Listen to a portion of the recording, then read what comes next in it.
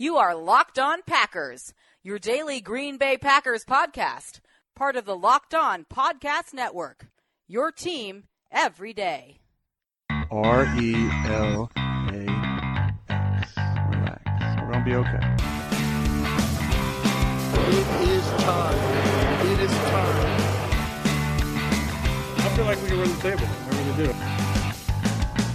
You are Locked On Packers, part of the Locked On Podcast Network, your team every day. I am Peter Bukowski, and I cover the Packers for SB Nation. I cover the NFL for Fansided and Pro Football Weekly. And you can follow me on Twitter at Peter_Bukowski. You can follow the podcast on Twitter at Locked On Packers. And you can find all of the podcast content at LockedOnPackers.com. We are now finished with all 7 rounds, all 11 picks made by the Green Bay Packers, and it was an eventful day 3, even if the Packers didn't, as I predicted and as many predicted, Green Bay didn't trade up to maximize premium picks on day 3, instead staying put and maximizing their number of picks on day 3, and it ended up being incredibly effective for them, throwing assets at a critical need position. We're going to talk about a bunch of different things today. We're going to talk about the investment at the receiver position. We're going to talk about the lack of investment in the pass rush. And then finally, we're going to talk a little bit about the emphasis on special teams. But we have to start with the receivers. Brian Gutekunst taking a cue from the Ted Thompson and Ron Wolf playbook. I want to take you back. 1999, I mentioned this yesterday. Ron Wolf, when Antoine Edwards, Fred Vincent, and Mike McKenzie. And one of those players became good. That was Mike McKenzie. And I brought this up yesterday because the reinvestment in the cornerback position to go 1-2 with the corners reminded me of that. But then on Saturday, the Packers on day 3, in the 4th round, they take Missouri receiver Jamon Moore with the 144th selection. And then in the 5th round, with the 174th selection, they take Marquez Valdes-Scantling. And then in the 6th round, with the 207th overall pick, they take Notre Dame's Equanimeous St. Brown. By the way, 3 tremendous names. Tremendous names. And this is very similar to what we saw Ted Thompson do last year at the running back position, taking 3 running backs. Again, in 1999, this is something Ron Wolf did. There is a history of this front office. Remember, Ron Wolf hired Brian Gutekunst at saying, when we have need positions, we are going to invest heavily. 2014, Ted Thompson drafted 3 receivers. Only one of them turned out to be a good receiver. Jared Abbrederis, I believe, is now out of the league. And Jeff Janis, not on the team anymore, but became an impact special teams player. Provided depth at various times at receiver. When you take 3 receivers, your hope is one becomes a rotation level player. If they were higher picks, you might want them to be a starter or a good starter. But on day 3, you're expecting one guy to come in and just be solid, be a solid starter. And for another to give you something, some kind of impact. If all 3 become contributing players, that's gravy. That's not the point of doing it this way. You want bites at the apple. This is how the draft works. This is why you have 11 picks. This is why Green Bay made 11 picks. And when you look at these 3 players, the interesting thing here is Equanimeous St. Brown was a player I had as the best of the 3. And he was the last one picked. All 3 guys, 6'3" or bigger. All 3 guys, if you include the pro day workout, run 4.48 or better. These are size, speed athletes, and it is in keeping with what we saw on days 1 and 2 when the Packers went for freak athletes. St. Brown, who we will henceforth refer to as either St. Brown or EQ, although Equanimeous is a great name, coming from the root word equanimity, which means to stay calm in the face of adversity. It's one of my favorite words. EQ 6'5", 214, ran 4.48 at Notre Dame. I thought he was the 62nd best player in the draft. A legitimate second round, borderline second round, third round player. And he goes at the back of the 6th round. I had Jamon Moore as a third round player. I thought he was the 80th best player in the draft. And he goes at 170, and he goes at 144. Now, Marquez Valdes-Scantling, I didn't have in the top 100. That's okay, because he went 174. I thought he was a mid-round pick. But he's got size, he's got speed, he's got big play ability. And this is, again, only one of these guys needs to be good. We saw last year the Packers drafted 3 running backs. 2 ended up being good. But Aaron Jones gets hurt. Jamal Williams has to play. This is why you do it this way. Jamon Moore was the first one, so let's start there. University of Missouri, inconsistent at Missouri, but got better all 4 years, improved his catch rate all 4 years, and he's a guy, I posted a GIF of him running a double move against an Auburn corner, absolutely torches him, and very much looks like Davante Adams. He is the 4.6 number at the combine. He joked in the post-round interview that he's never run 4.6 in his life, ran 4.48 at his pro day. On tape, he looks like a 4.4, maybe low 4.5s player. He's 6'2 and 5/8, 207. And if you take away that 40 time, is an outstanding athlete. Jumped 38 inches, 3-cone in the 96th percentile, short shuttle in the 88th percentile, put up 21 reps on the bench. He's put on weight, played at about 207, he said. Played in the 190s, probably. Put on weight at the combine, and he just needs to put it all together.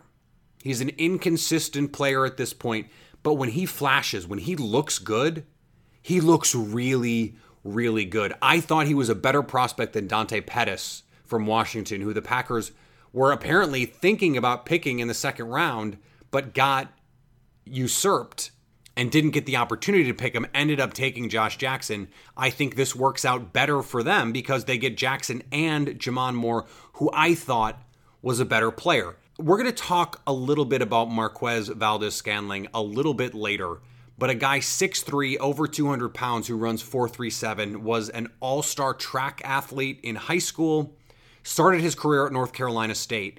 He is a deep threat who will need time to develop into anything more than a deep threat. But the guy that I really think is the impact player of this group is St. Brown. He was someone that played with DeShone Kizer. They'll get to practice together again. He had a breakout 2016 season, but then struggled last year when the quarterback play in South Bend was a Travis Shamockery.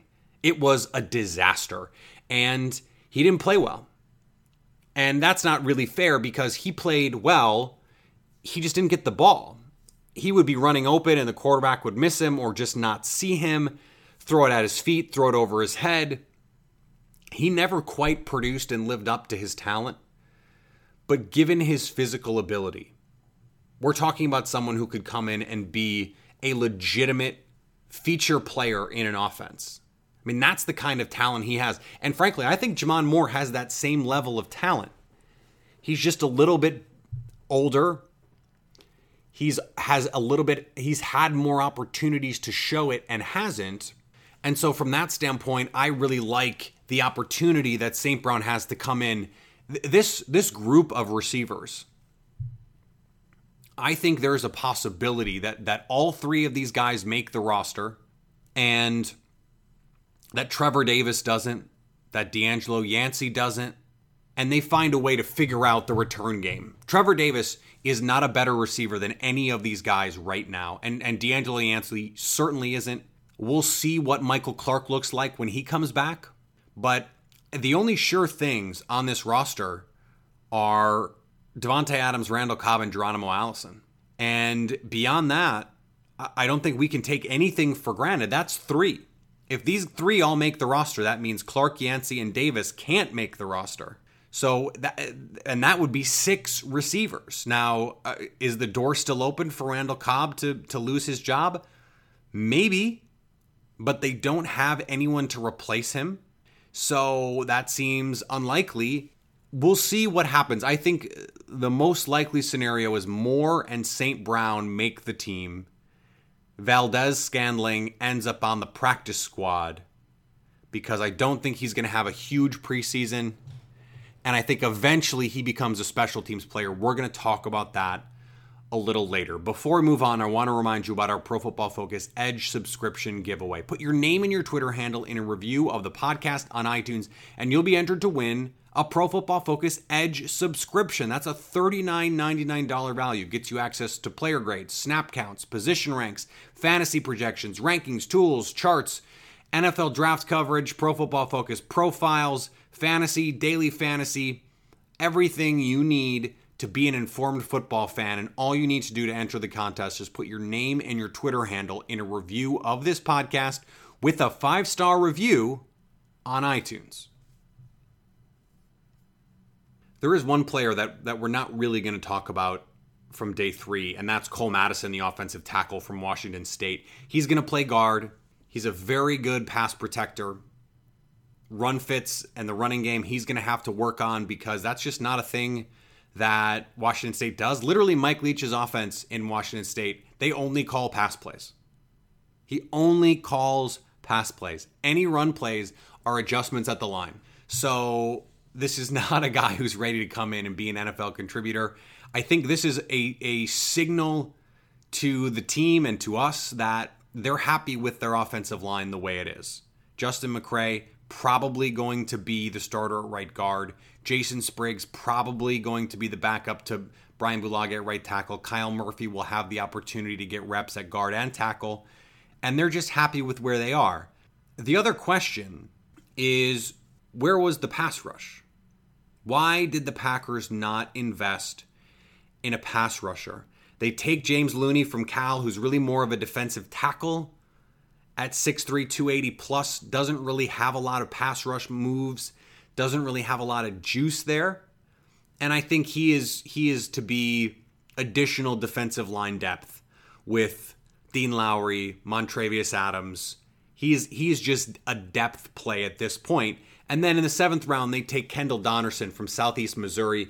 I will not pretend to have watched any of Southeast Missouri, but when you're a player who is 6'3", 250, you jump 40 inches, you have a 10-foot, 11-inch broad jump, and you run 4.45, someone is going to give you a chance to make the team, even as just a special teams player or a developmental pick. But I mean, this is a guy who was 394 on Draft Scout's board out of 2,100, but 394, not even 300 guys get picked. So a reminder that a lot of what happens on day 3 is setting up priority free agents. You're taking a guy because you don't want to worry about having to give him a contract after the draft. You have to fight for him. You have to sign him. So why did Green Bay not address their pass rush? Well, number one, I think the class was thin on the edge. There were very few elite players. Even Harold Landry, who I thought was one of the elite players, fell on day 2 and fell to day 2.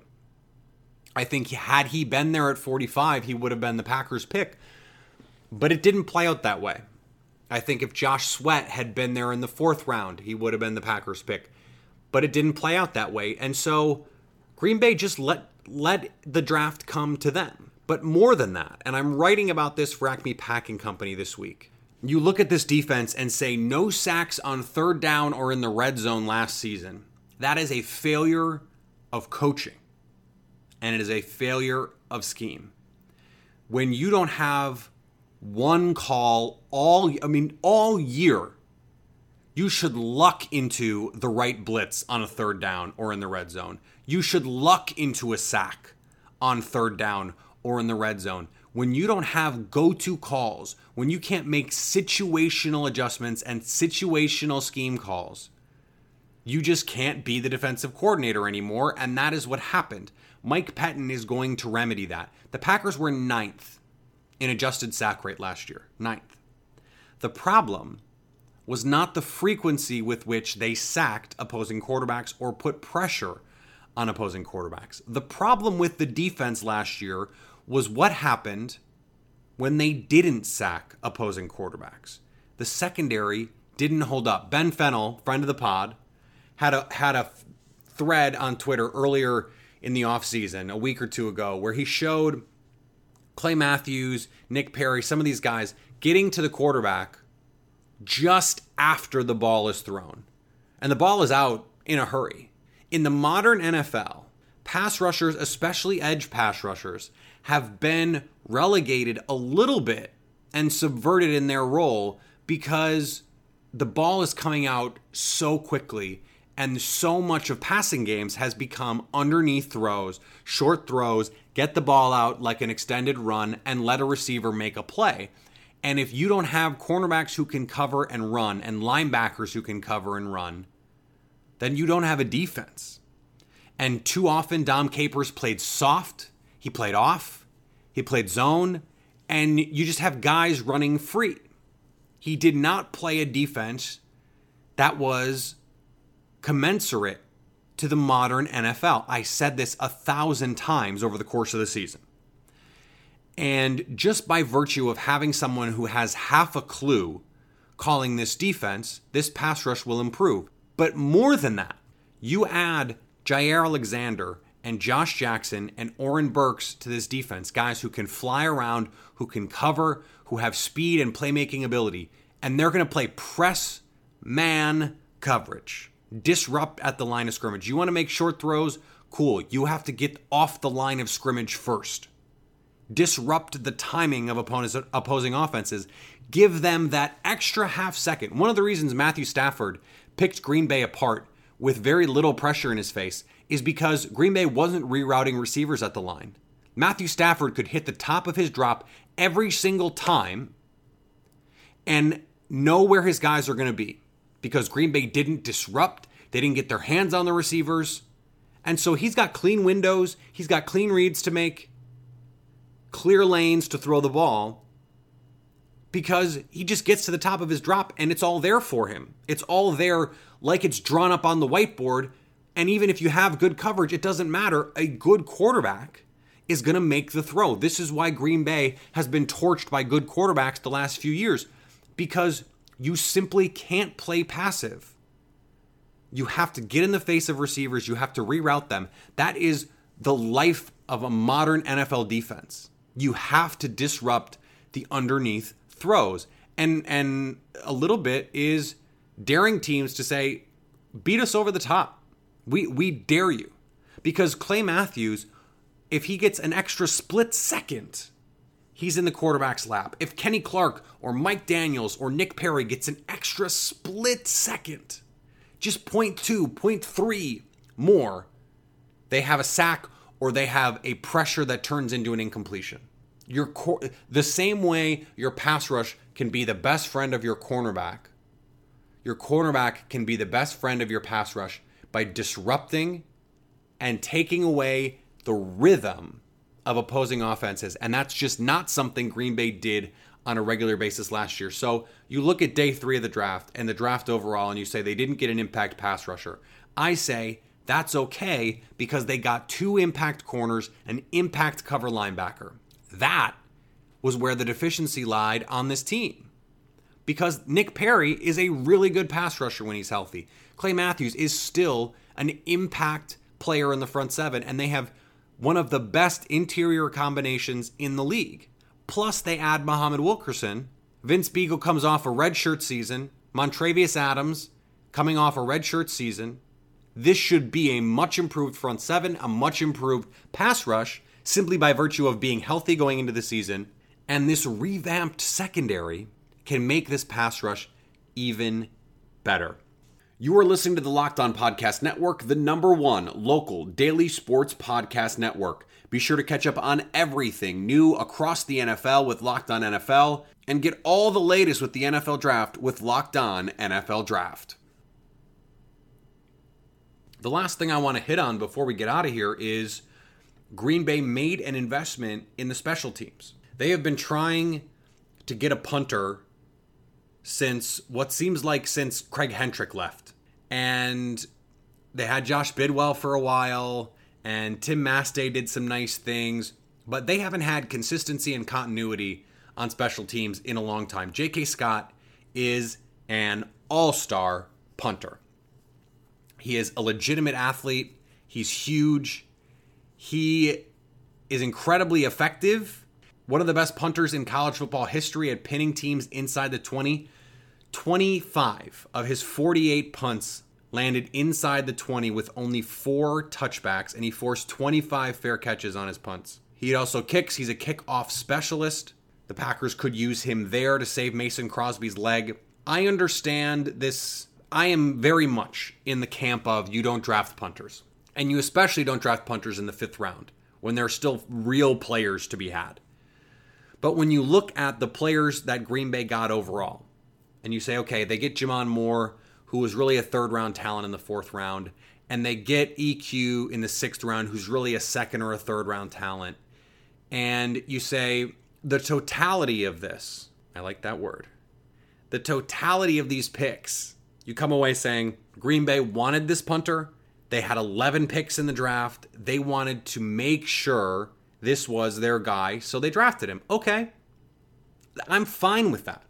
Truly, I am. They also drafted a long snapper, Hunter Bradley. I'm not going to pretend to be a long snapping expert, but he's a long snapper. There's only so many of those guys in football. Green Bay struggled with that last season with injuries. Brett Good getting into his 30s, and they've been wanting to get younger at the position for a couple years now. So they get that guy. But I also think there's a good chance that Marquez Valdes-Scantling, although I do think he's a developmental receiver player, at his size, with his speed, he could be an ideal gunner. He could be Jeff Janis's replacement. And I even wrote that in my notes on Valdes-Scantling before the draft. I said he's the kind of player with physical tools that may never be more than a gunner with some situational ability as a receiver who you use in a pinch. That's what I think he is. Could he develop into a receiver? Maybe. But I think his value is on special teams. I think they'll give him a chance to return kicks, maybe even return punts. They're going to give him an opportunity to be a gunner. Will he tackle?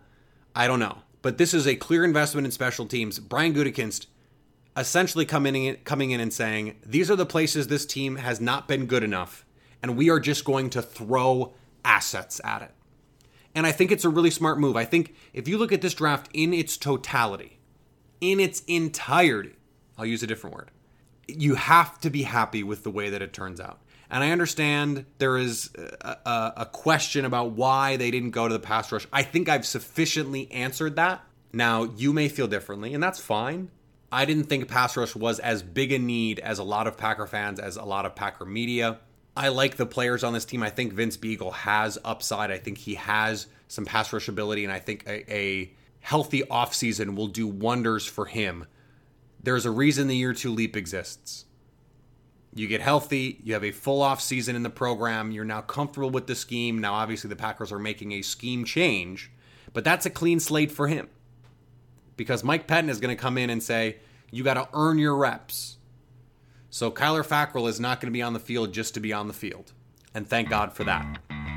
All right, we'll be back Monday to talk about the draft. There'll be more conversations about the overall top-line views of the draft. We'll get into a little bit more specifics of how we think some of these picks are going to play out with the roster, who could be out of a job thanks to these picks, who could see more time after these picks are made.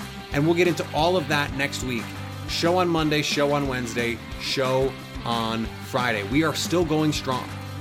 Into May, into June. There's not a lot going on in May, but I'm going to keep having shows, keep producing content for you to give you your Packers fix, because I can't remember being this excited about a draft class. It's been a long time. And I was a big fan of Ted Thompson. I trusted Ted Thompson implicitly, but that is not the same as saying I loved every draft that he made immediately following. I didn't. And I really liked the 2016 class. I don't know how good that class is going to end up being outside of Kenny Clark, but I really like this draft class, and we're going to continue to talk about it. Minicamp is coming up. We'll have that to talk about. Then there'll be a little bit of a lull until training camp comes around in July. But we're going to continue to push out content here. You can follow me on Twitter at Peter_Bukowski. Follow the podcast on Twitter at Locked On Packers. LockedOnPackers.com for all the podcast content. AcmePackingCompany.com, Fansided.com, ProFootballWeekly.com. It's all there for you, so you can stay locked on Packers.